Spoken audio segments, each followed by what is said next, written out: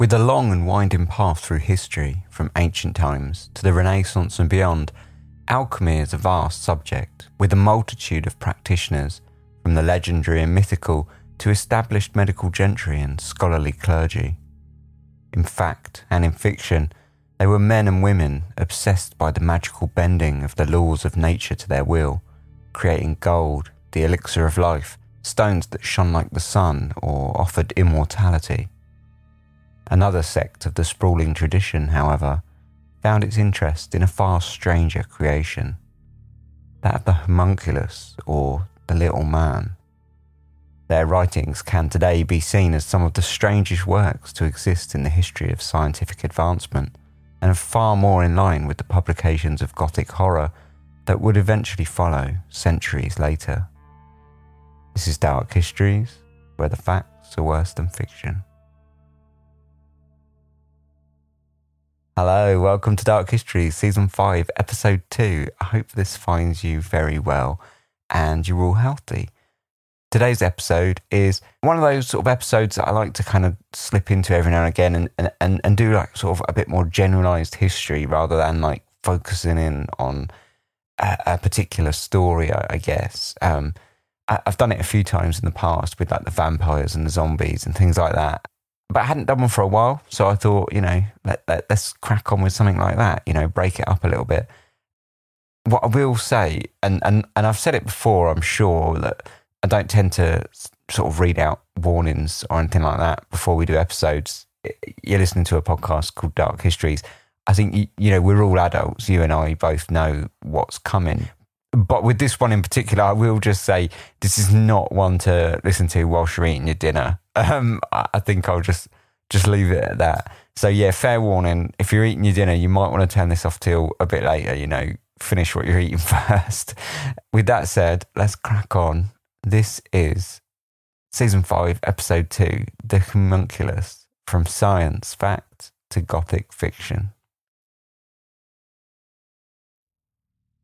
The long history of alchemy, whilst often focusing on wonders such as the transmutation of gold or the philosopher's stone, is in reality so vast and spans such a large time frame and geographical area that to summarise is borderline impossible, not least due to the flexibility of the term itself, and whether you wish to confine it to the transmutation of various metals or expand it to the wider art of transformation and all the various pathways that this led down, from visual art to early concepts of biology, it was, at times, accepted as a legitimate study of the natural world, and at others, banished from the mainstream and pushed into the realm of counterculture, an ebb and flow that followed it throughout its long history across seas, continents and cultures.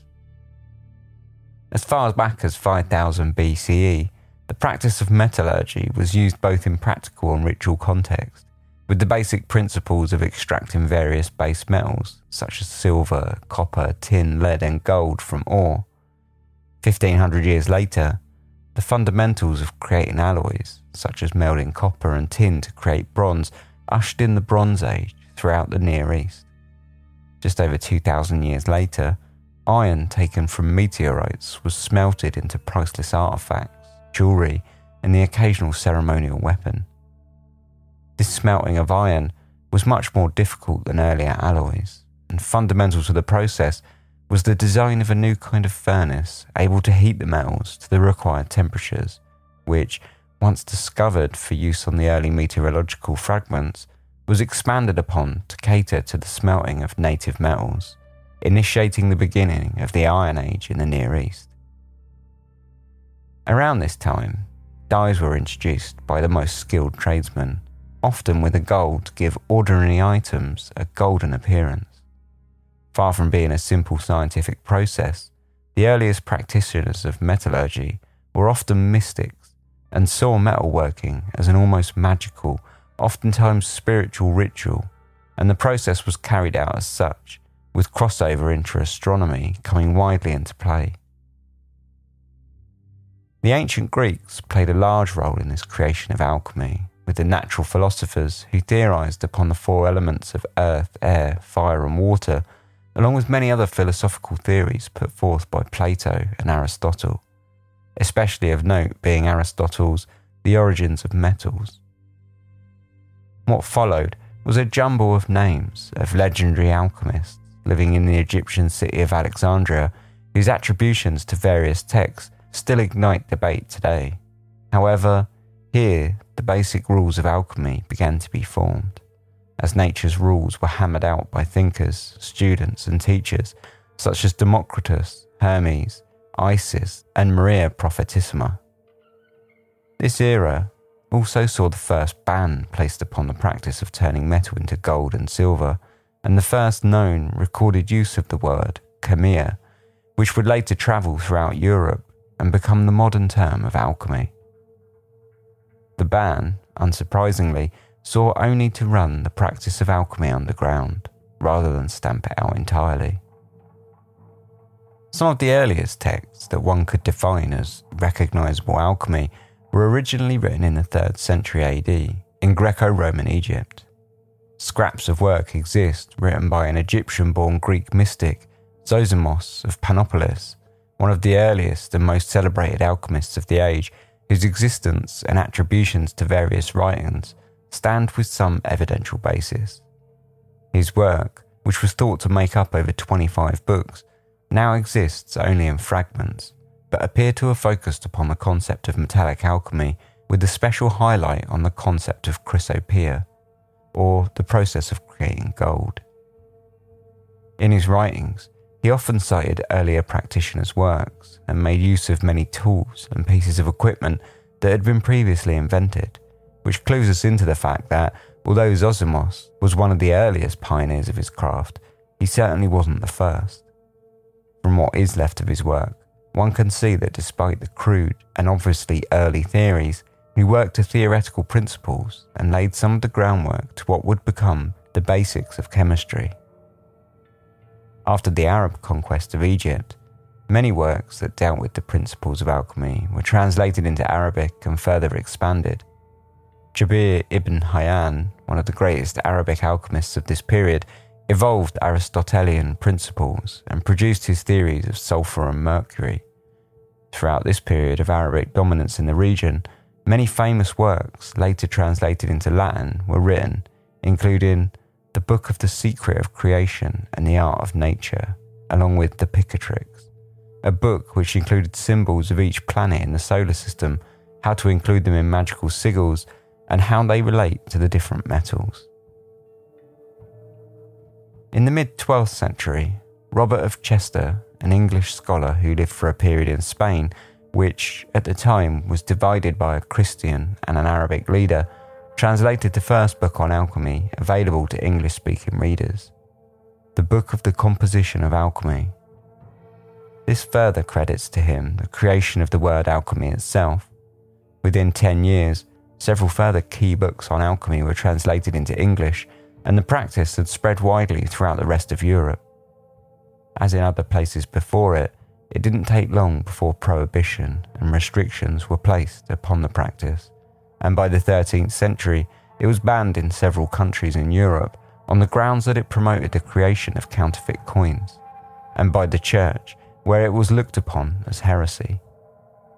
This pushed alchemy further outside the mainstream in medieval Europe, creating a counterculture with an element of secrecy, of mysticism, and of ritual that kept it separate from straight science. At times, it could appear magical, occultist, or utterly esoteric in its practice. There were mixtures used as ingredients referred to in vague terms, and contraptions only available to those with prior reading of books written by practitioners with invented names. It was, in many ways, an art for those initiated and unashamedly exclusive in its knowledge. Despite all of its ritualism, complicated philosophy, and at times mystical approaches to the natural laws, alchemy was not magic. Its ties to transformation, however, linked it with a form of magic long into the Renaissance period, when the studies of many alchemists shifted from the ultimate goal of creating gold to a wider chemistry-based field. Though this was one path taken, there were, as always, people with stranger ideas. In European alchemy, the creation of the philosopher's stone was variously connected with the ultimate goals of an alchemist to create wealth and the elixir of life. In every era, however, as alchemy was driven underground, another path quickly became further corrupted from some of the more mainstream goals, twisting the art into a form of alchemical, occultist magic that took the concept of transmutation and ran in a new direction. Surrounded as it was in the realms of the esoteric, it was only a small step for a practitioner to veer quickly into the world of the darkest experiments, where things other than gold were the ultimate successes. Tinctures of materials to turn oneself invisible or to imbibe the ability to walk on water were imagined, as too was the creation of life itself. From the earliest days of alchemy, this sidetracked had stepped in tandem, spawning works that today exist in both factual historical and questionably anecdotal text. Whilst people like Nicolas Flamel became famous for their work with the Philosopher's Stone, which he was said to have used to help build orphanages throughout France with its generation of wealth, there were others who attempted to make a far darker, though arguably just as famous, creation. One struggle when studying the history of alchemy is who to attribute specific writings to. Whilst many works have known authors, the reality as to whether or not the published name actually matched the writer is something of a debate for many manuscripts. This was most often the case in regards to works supposedly written by some of the most famous alchemists of any era, some of who have built up a legendary status. One example of this was Plato, and an interesting example of work falsely attributed to him is a manuscript known as the Liber Vacae, or the Book of the Cow.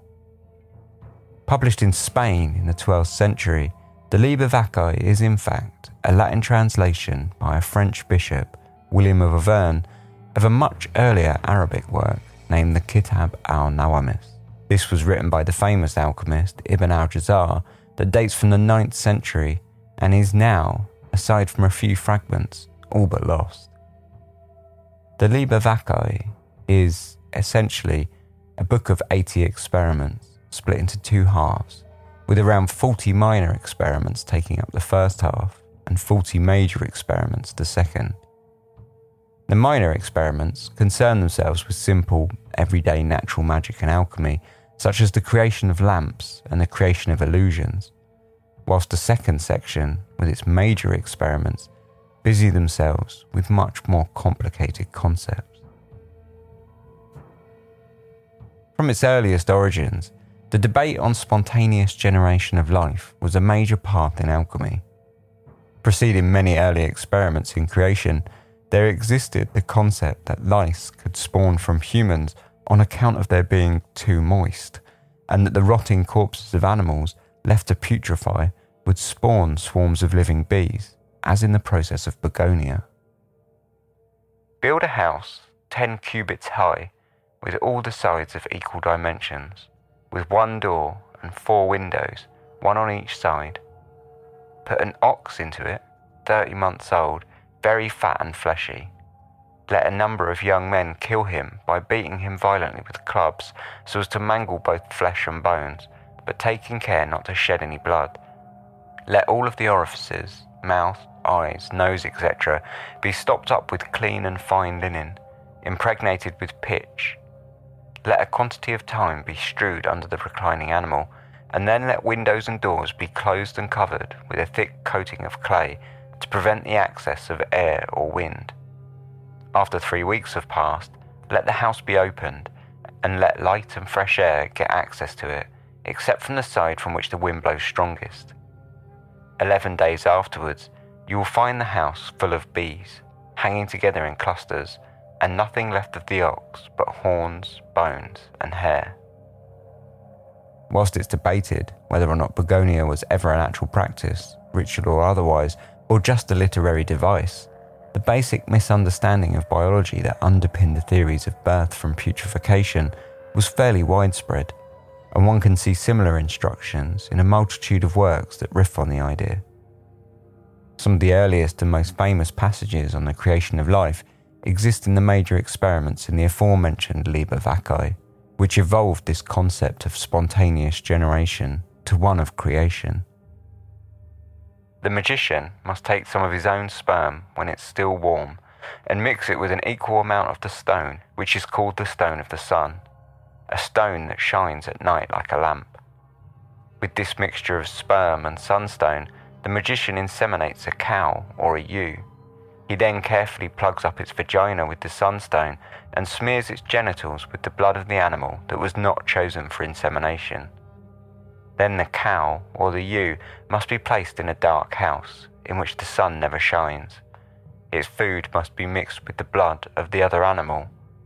While awaiting the moment of birth, the magician prepares a powder made of ground sunstone, sulphur, magnet, and green tusia, stirred with the sap of a white willow.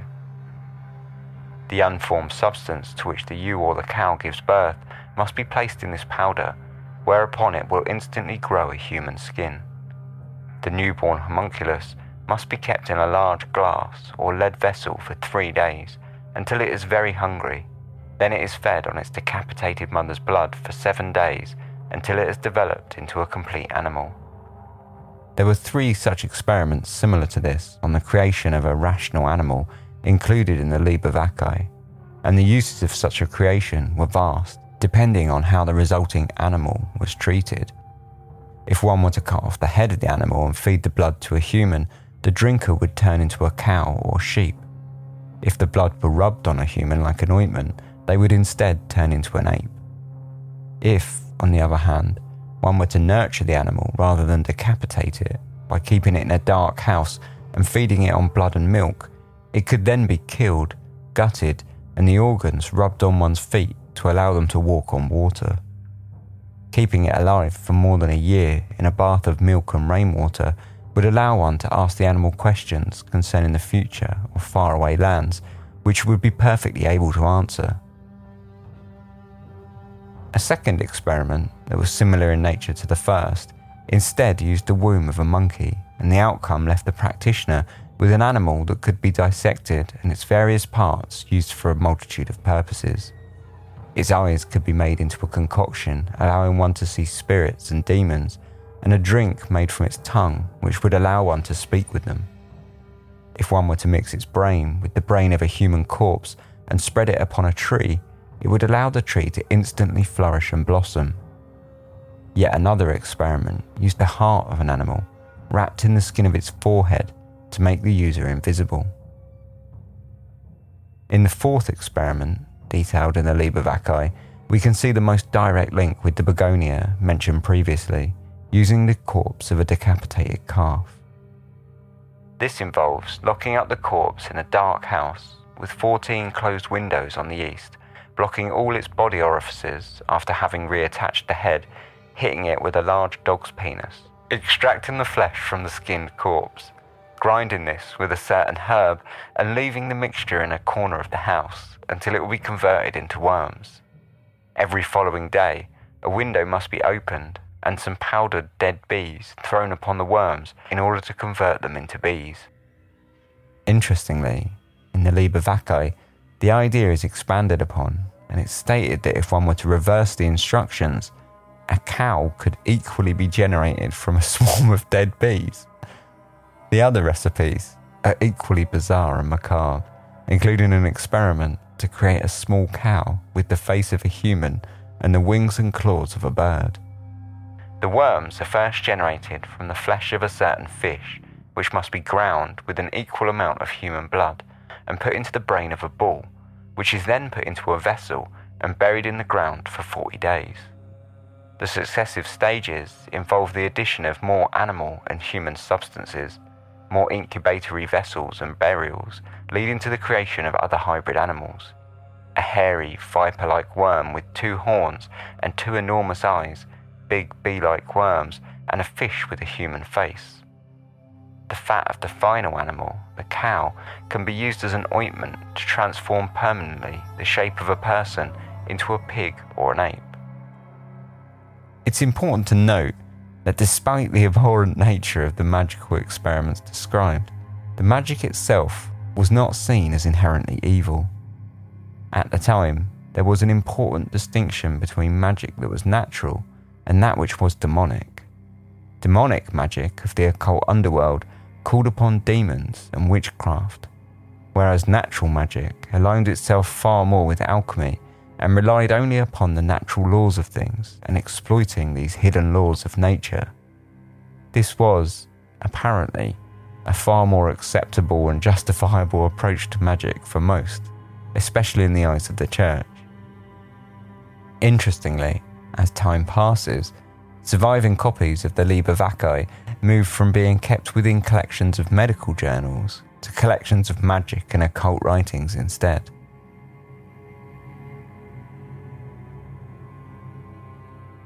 Not only did the Liber Vaccae exist in a murky grey area between necromancy and natural magic, especially with its summoning of spirits, which, in including, made it tread a very grey line, but it also existed in a murky offshoot of alchemy.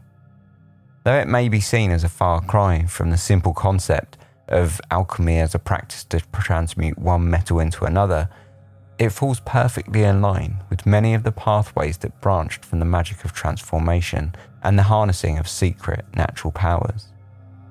There were, in fact, many alchemists that saw the pursuit of gold to be nothing compared to the ultimate alchemical goal of creating artificial life.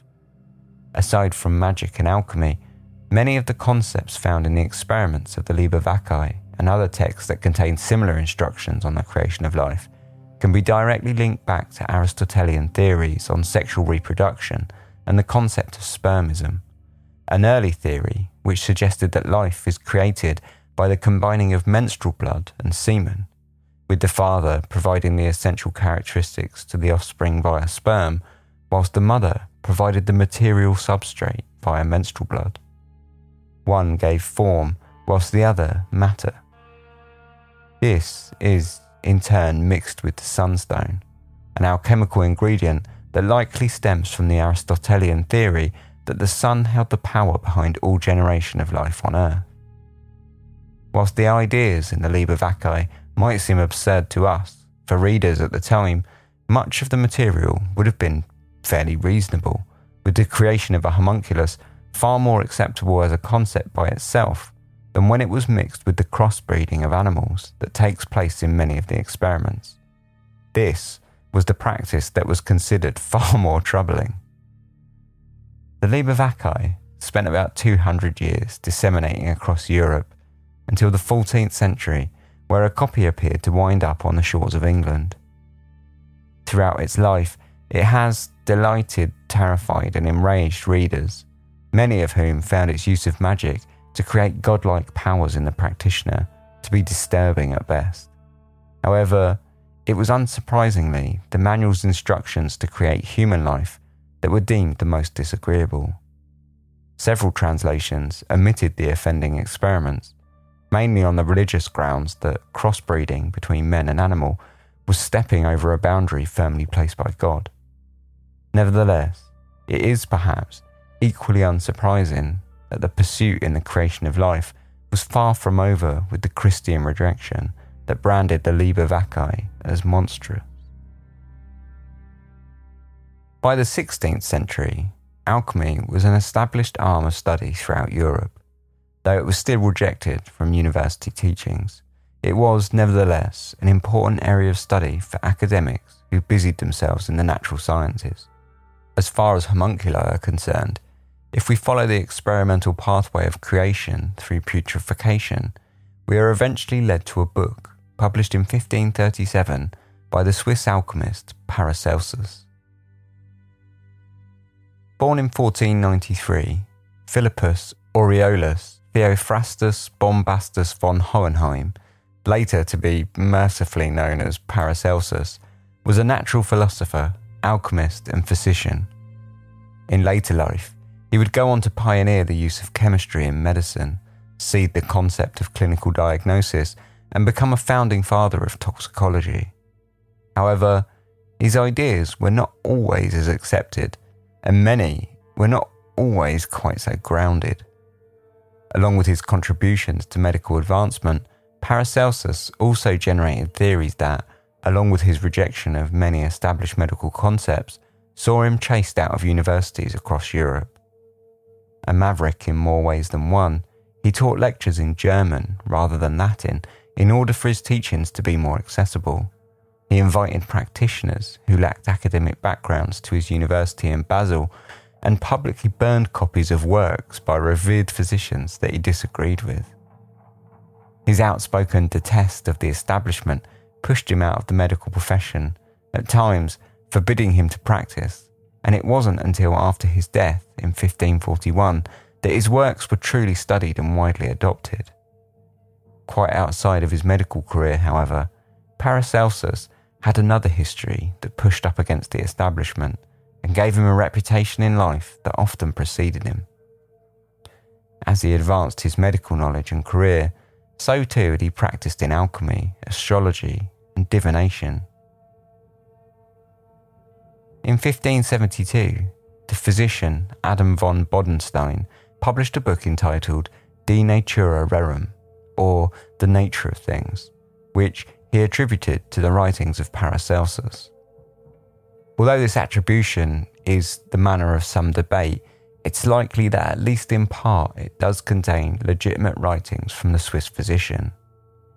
Within the text, Paracelsus, or pseudo-Paracelsus, once more turns to putrefaction as a vehicle for transmutation of one thing to another, turning the discussion towards eggs, which he believed were incubated by chickens in order to provide heat that would rot the mucilaginous phlegm inside.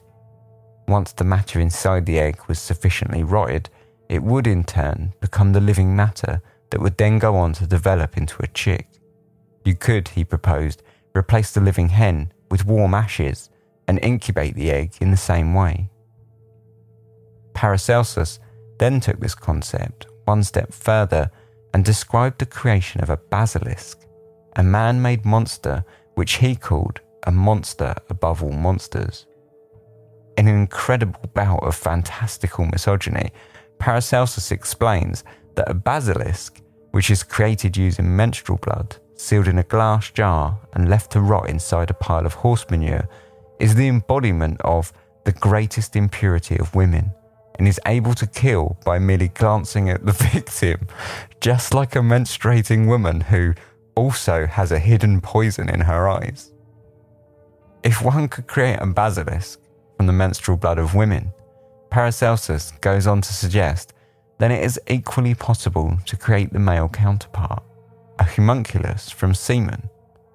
It was the first time the word homunculus, or Latin for little man, was actually used in any alchemical text. Not only did Paracelsus coin the term, therefore, but he goes on to explain how one could make such an abomination.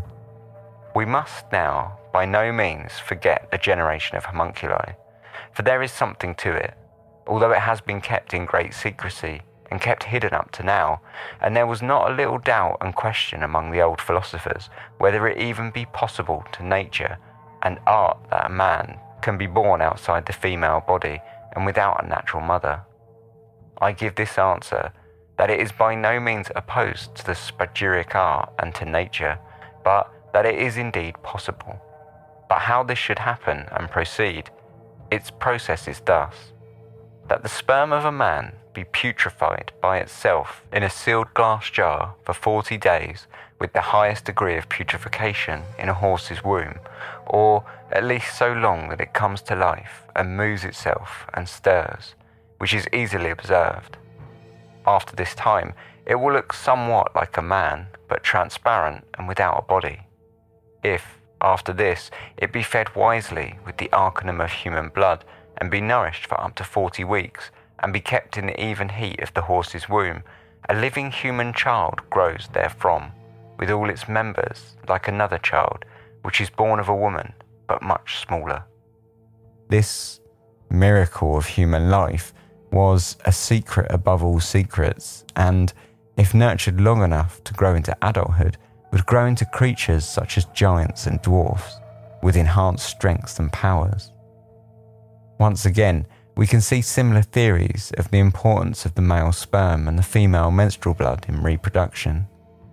the horse's womb mentioned is not, importantly, referring to an actual womb, but rather a warm pile of horse manure used to provide heat to the glass jar. The use of an artificial womb in this way was not only symbolic, it also provided the function of keeping the material warm.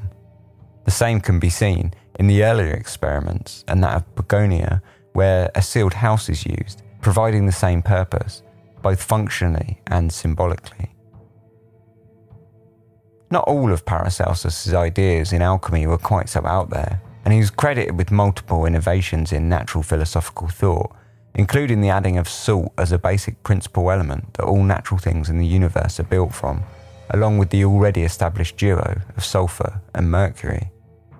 On the other hand, if this were true, then there was no fundamental difference between organic and inorganic matter, and if that was the case, then transforming life from its foundational elements was no different from transforming metals.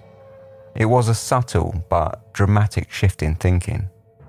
As for the veracity of the text, there is debate over who actually authored the work, but even if it was not Paracelsus himself, it still shows that at least some alchemists of the age were creating such theories. Over the next couple of centuries, the lines between truth and fiction would continue to blur as the instructions grew murkier, whilst the outcomes even more fantastic. In the 18th century, matters of the homunculus began to break down considerably, and the line between that which was presented as fact and what was presented as fiction blurred considerably. Moving away from direct instruction on how to create a homunculus, there was instead recounted tales of those that claimed to have witnessed their creation. Perhaps most famous of these is the experiments carried out by an Austrian nobleman named Count Johann Ferdinand von Kufstein, together with an Italian cleric and mystic, Abbe Geloni, in 1775. The account of the affair was reconstructed from a series of diary entries, originally authored by von Kufstein's butler, James Camera, and was published in an 1872 Masonic handbook named Die Sphinx, written by Dr. Emil Bezetsny. In this account, the two alchemists produced no less than 10 homunculus, housed in glass bell jars filled with water.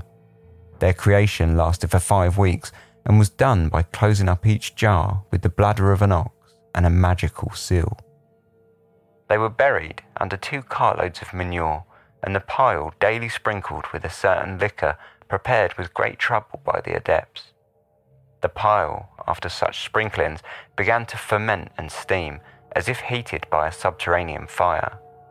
When the bottles were removed, it was found that the spirits had grown to about a span and a half each. The male homunculi were come into possession of heavy beards, and the nails of the fingers had grown. In 2 of the bottles, there was nothing to be seen save clear water, but when the abbé knocked thrice at the seal upon the mouth, uttering at the same time certain Hebrew words, the water turned a mysterious colour, and the spirits showed their faces, very small at first, but growing in size till they attained that of a human countenance. And this countenance was horrible and fiendish. These beings were fed every 3 days by the Count with a rose-coloured substance which was kept in a silver box. Once a week, the bottles were emptied and filled again with pure rainwater. The change had to be made rapidly because, while the homunculi were exposed to the air, they closed their eyes and seemed to grow weak and unconscious, as though they were about to die. But with the spirits that were invisible, at certain intervals, blood was poured into the water, and it disappeared at once, inexplicably, without colouring or troubling it. By some accident, one of the bottles fell one day and was broken. The homunculus within died after a few painful respirations, in spite of all efforts to save him, and the body was buried in the garden. An attempt to generate another, made by the Count without the assistance of the abbé, who had left, failed. It produced only a small thing, like a leech, which had little vitality and soon died. It's no small coincidence that the account published in the 18th century was far removed from the earlier alchemists' detailed instructions.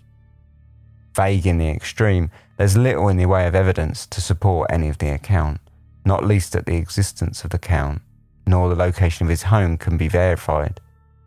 The only evidence suggested by the author lies in the apparent visits by a handful of local dignitaries and nobles who were said to have witnessed the homunculi, though once again, no evidence exists. It was, perhaps, no surprise given the encroaching Enlightenment that discussion of homunculi became somewhat more fictional in presentation. It will be another 100 years, however, before the concept will be firmly entrenched as a fictional staple rather than a scientific or alchemical miracle. By the 19th century, alchemy had once again been pushed into the realms of counterculture. Gradual distinctions between chemistry and alchemy had been formed in the mid-18th century that had worked to separate the legitimate teachings of the developing sciences of the Enlightenment and the old practices of alchemy, which were increasingly seen as little more than fraud and nonsense. A little more than 100 years later, however, alchemy was revived in Victorian times by occultist scientists who found much to study in esoteric history, interpreting it widely as spiritual, ritualistic and mystical rather than practical. In the case of the homunculus, many writings became allegorical, riffing on the concepts of spiritual rebirth and regeneration. In fiction, the homunculus itself went through something of a rebirth, inspiring works such as the human patchwork of Frankenstein's monster, and later, as the 20th century dawned, W. Somerset Maugham's novel, The Magician, based on a character heavily influenced by Aleister Crowley, sees a revengeful, bitter magician make a sacrifice from his wife in occult rituals to create homunculi, which he kept in glass jars in his manor house. In a far cry from the graphic descriptions of experiments undertaken by medieval alchemists, the homunculus has turned into a staple of horror movies, anime, manga, video games, and popular fiction since the earliest years of the 20th century until today. In many respects, the history of alchemy is a fascinating melding of early scientific investigation and utterly fictitious legend building. On a practical level, an alchemist studied the natural laws and produced many useful solutions for dyeing, painting, simple medicines, and metallurgy. At the other end of the scale, they pursued the philosopher's stone, unimagined wealth, immortality, and the creation of life. Even if we remain within the established canon of the legitimate history of alchemy as a scientific practice, we can see legendary figures created, those who experimented with nature to create both the fantastical and the disturbed, and in both respects, their pursuits have endured throughout history as a relentless draw for fiction. Their work has inspired the imagination in both horror and delight for hundreds of years, from the Gothic tales of the 1800s to Harry Potter in the present time. The names of the legendary alchemists are constantly reimagined and their legends continuously built upon, as are the practices that they chose to embark upon, whether for noble means or those far less savoury. As to the truth of the homunculus, it seems fairly obvious from a modern scientific standpoint that the creation of such beings was purely fictional and formed from a fundamental misunderstanding of biology. With all the modern understanding of reproduction, chemistry and embryology, it can feel utterly absurd that such experiments were ever given much credence at all. However, the mindset of those in the medieval age who followed the grim steps into experimentation give us a truly interesting insight into a dark and strange world where disturbing magic was practiced as perfect logic in macabre playgrounds of the strangest kind.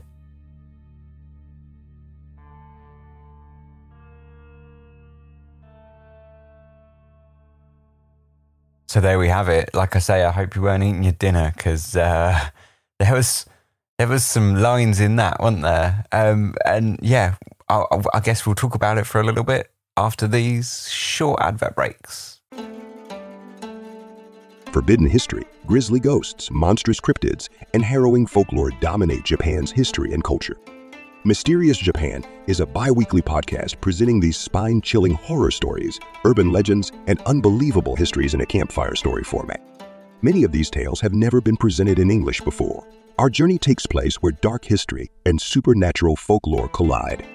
Mysterious Japan is produced, written and translated by recognized Japan expert Dr. Heath Havey. Season 1 relates the unbelievable legends and ghost stories from the so-called suicide forest. Listen to Mysterious Japan for free on Spotify, iHeartRadio, or wherever you listen to podcasts. Learn more at our website at themysteriousjapan.com and be transported by unbelievable stories where the lines between reality and folklore become blurred in the shadowlands of Japan. Once again, that's themysteriousjapan.com.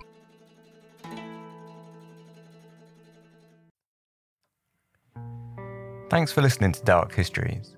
This podcast is entirely independent and funded by myself and listener support. So in order to do that, I need to run a few ads.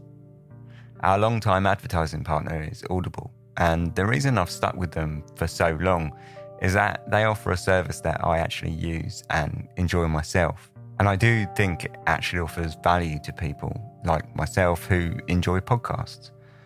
If you're unaware of what Audible is, it's an audiobook subscription service which charges a monthly fee in return for 1 credit, which you're free to spend on any audiobook you like. The catalogue is huge, multilingual, and covers everything from fiction to a series of lectures.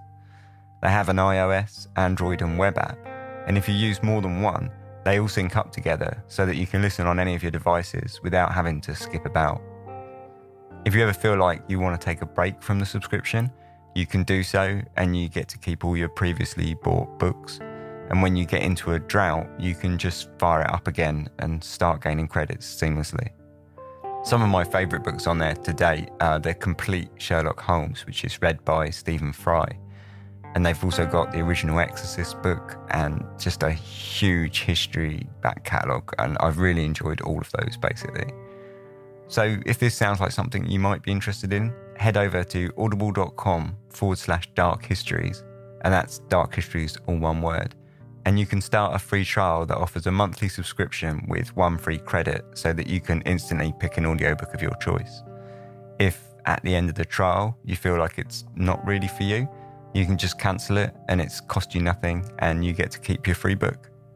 So once again, that's audible.com/dark histories, or you can find the link in the show notes. So earlier I mentioned listener support, and there are a ton of ways that you can get involved and support Dark Histories. The main way is to become a Patreon patron. If you listen to a lot of podcasts, I'm sure you're familiar by now, but for those not so much, Patreon is a way to make a monthly pledge in return for some small perks. On the Dark Histories Patreon, I set my pledges as low as I can, really, with options for $1, $3 and $5 per month. And for that, you gain things like early access episodes without these horrible ads, PDF notes and resources that I make and find during my research for each episode. There's also access to the live stream archives and more. So if you enjoy the show and you think it's worth it to you, hop over to darkhistories.com and you can find all the ways that you can support, including our Patreon, or just check out the links in the show notes. If none of that appeals, then sharing it around with all your friends and family is equally as helpful and just as much appreciated. So if you're here, then thanks so much for not skipping the ads with that 30-second skip button and giving my hard sell a listen. I'll let you get back to the episode. Cheers. Welcome back. So Homunculus. What do you make of that, right? I mean, wow. Just wow. First of all, I have to say this episode was immense to research and look into. I've heard of alchemy before, and I'd looked up its history, but when you try and like actually get into it to obviously write up like a kind of brief history of alchemy like I did for this episode, it's so vast and so sprawling, and maybe that seems obvious to you if you're like familiar with it. You might be sitting there now just sort of shaking your head and thinking, well, duh. I just could not believe how vast it was. But anyway, it was really fascinating to get into, and the whole homunculus thing is just bonkers. I mean, I've read some of the strangest books. Books I just never even some of those experiments were just insane. I really loved how you could look back at it and you could see the mistakes they'd made or the misunderstandings they'd made and sort of riffed upon them. And you can see that these kind of real absurd leaps of logic actually weren't so absurd. So like the spontaneous generation idea of something rotting and something coming from that rot spontaneously is kind of genius in a way. Like you think, wow, you know, the person that saw that originally, you can definitely see that that's where their logic was heading, like that this thing has rotted and turned into another thing, instead of, obviously, as we know it now, that something rots and it feeds something else that was already there, and that's, you know, like maggots and whatnot, and then that turns into flies. But back then, the leap of logic from, I've got a cow and I've turned it into a bunch of bees, it was just amazing, really. It was... And there were so many stories like that, you know. I read a lot about spontaneous generation and this whole idea. It was all much of a muchness note, you know. Like that they were saying, like, you know, if you bury, like if you take this dead animal and you bury it in this way or that way, there were always ways that would basically allow it to putrefy. More often than not, they relied on heat, and that they would turn into like vicious worms and things like that. And you think, yeah, I can see where you're coming from with that. And that was really fascinating, that it was, you know, a fundamental misunderstanding, but you can see the leap in logic. And then the next leap of logic for the creation of humans is just a little bit out there. I mean, again, you can see the fatal misunderstanding of the sperm and the menstrual blood, and how the sperm was character and the menstrual blood was matter, you know, and one gave form and the other gave kind of material to the child. And you can see, like, okay, that's a fundamental misunderstanding, but fair enough, you know, this is a long time ago, right? But it's then that leap in logic that, well, if that's what it is, then I can create it in a glass jar. We don't need a womb, and, you know, we don't need any of this other stuff. We can just use a bit of heat in a glass jar. I suppose you can see it, and it does make sense. But that's kind of what I find interesting is the way you can see, you know, the misunderstanding and how they kind of ran with that. I find that really, really fascinating. So yeah, I found the whole thing really interesting. Absolutely grotesque, though. Probably one of the funniest things was the basilisk that, you know, was could poison people with its eyes because it's created from menstrual blood. I could not believe that when I read that. I was just like, oh my God. It's really something, isn't it? Like I say, there's not so much more to explain and talk about in this episode, I don't think. I mean, wow. I mean, there's an awful lot to talk about, I guess, but there's nothing really to kind of get our teeth into in terms of like a mystery or anything. So I'm probably going to leave that here. I hope you enjoyed it. I hope you weren't eating your dinner, like I say. I hope it didn't gross you out too much. I found it absolutely fascinating. Like I say, it was gross for sure. I mean, there's no denying that. But I found it equally as fascinating as it was grotesque, you know. This kind of just these old scientific kind of experiments and the things that they could create out of them, like the walking on water and being able to see spirits and all the rest of it was just really, really fascinating. So I hope you enjoyed it. I'll be back in a couple of weeks with another episode. If you'd like to contact me, you absolutely can. contact@darkhistories.com is the email. If you go on the website, darkhistories.com, you'll find all the links to contact me on, including all the social media like Twitter, Facebook, Instagram, all that kind of stuff. Or the email address, of course, which obviously emails me directly. There's also all the ways that you can support the podcast on there, and a shop as well, so like t-shirts and things like that, if you're interested in that kind of thing. So yeah, thanks very much for listening. See you all in a couple of weeks. Take care and sleep tight.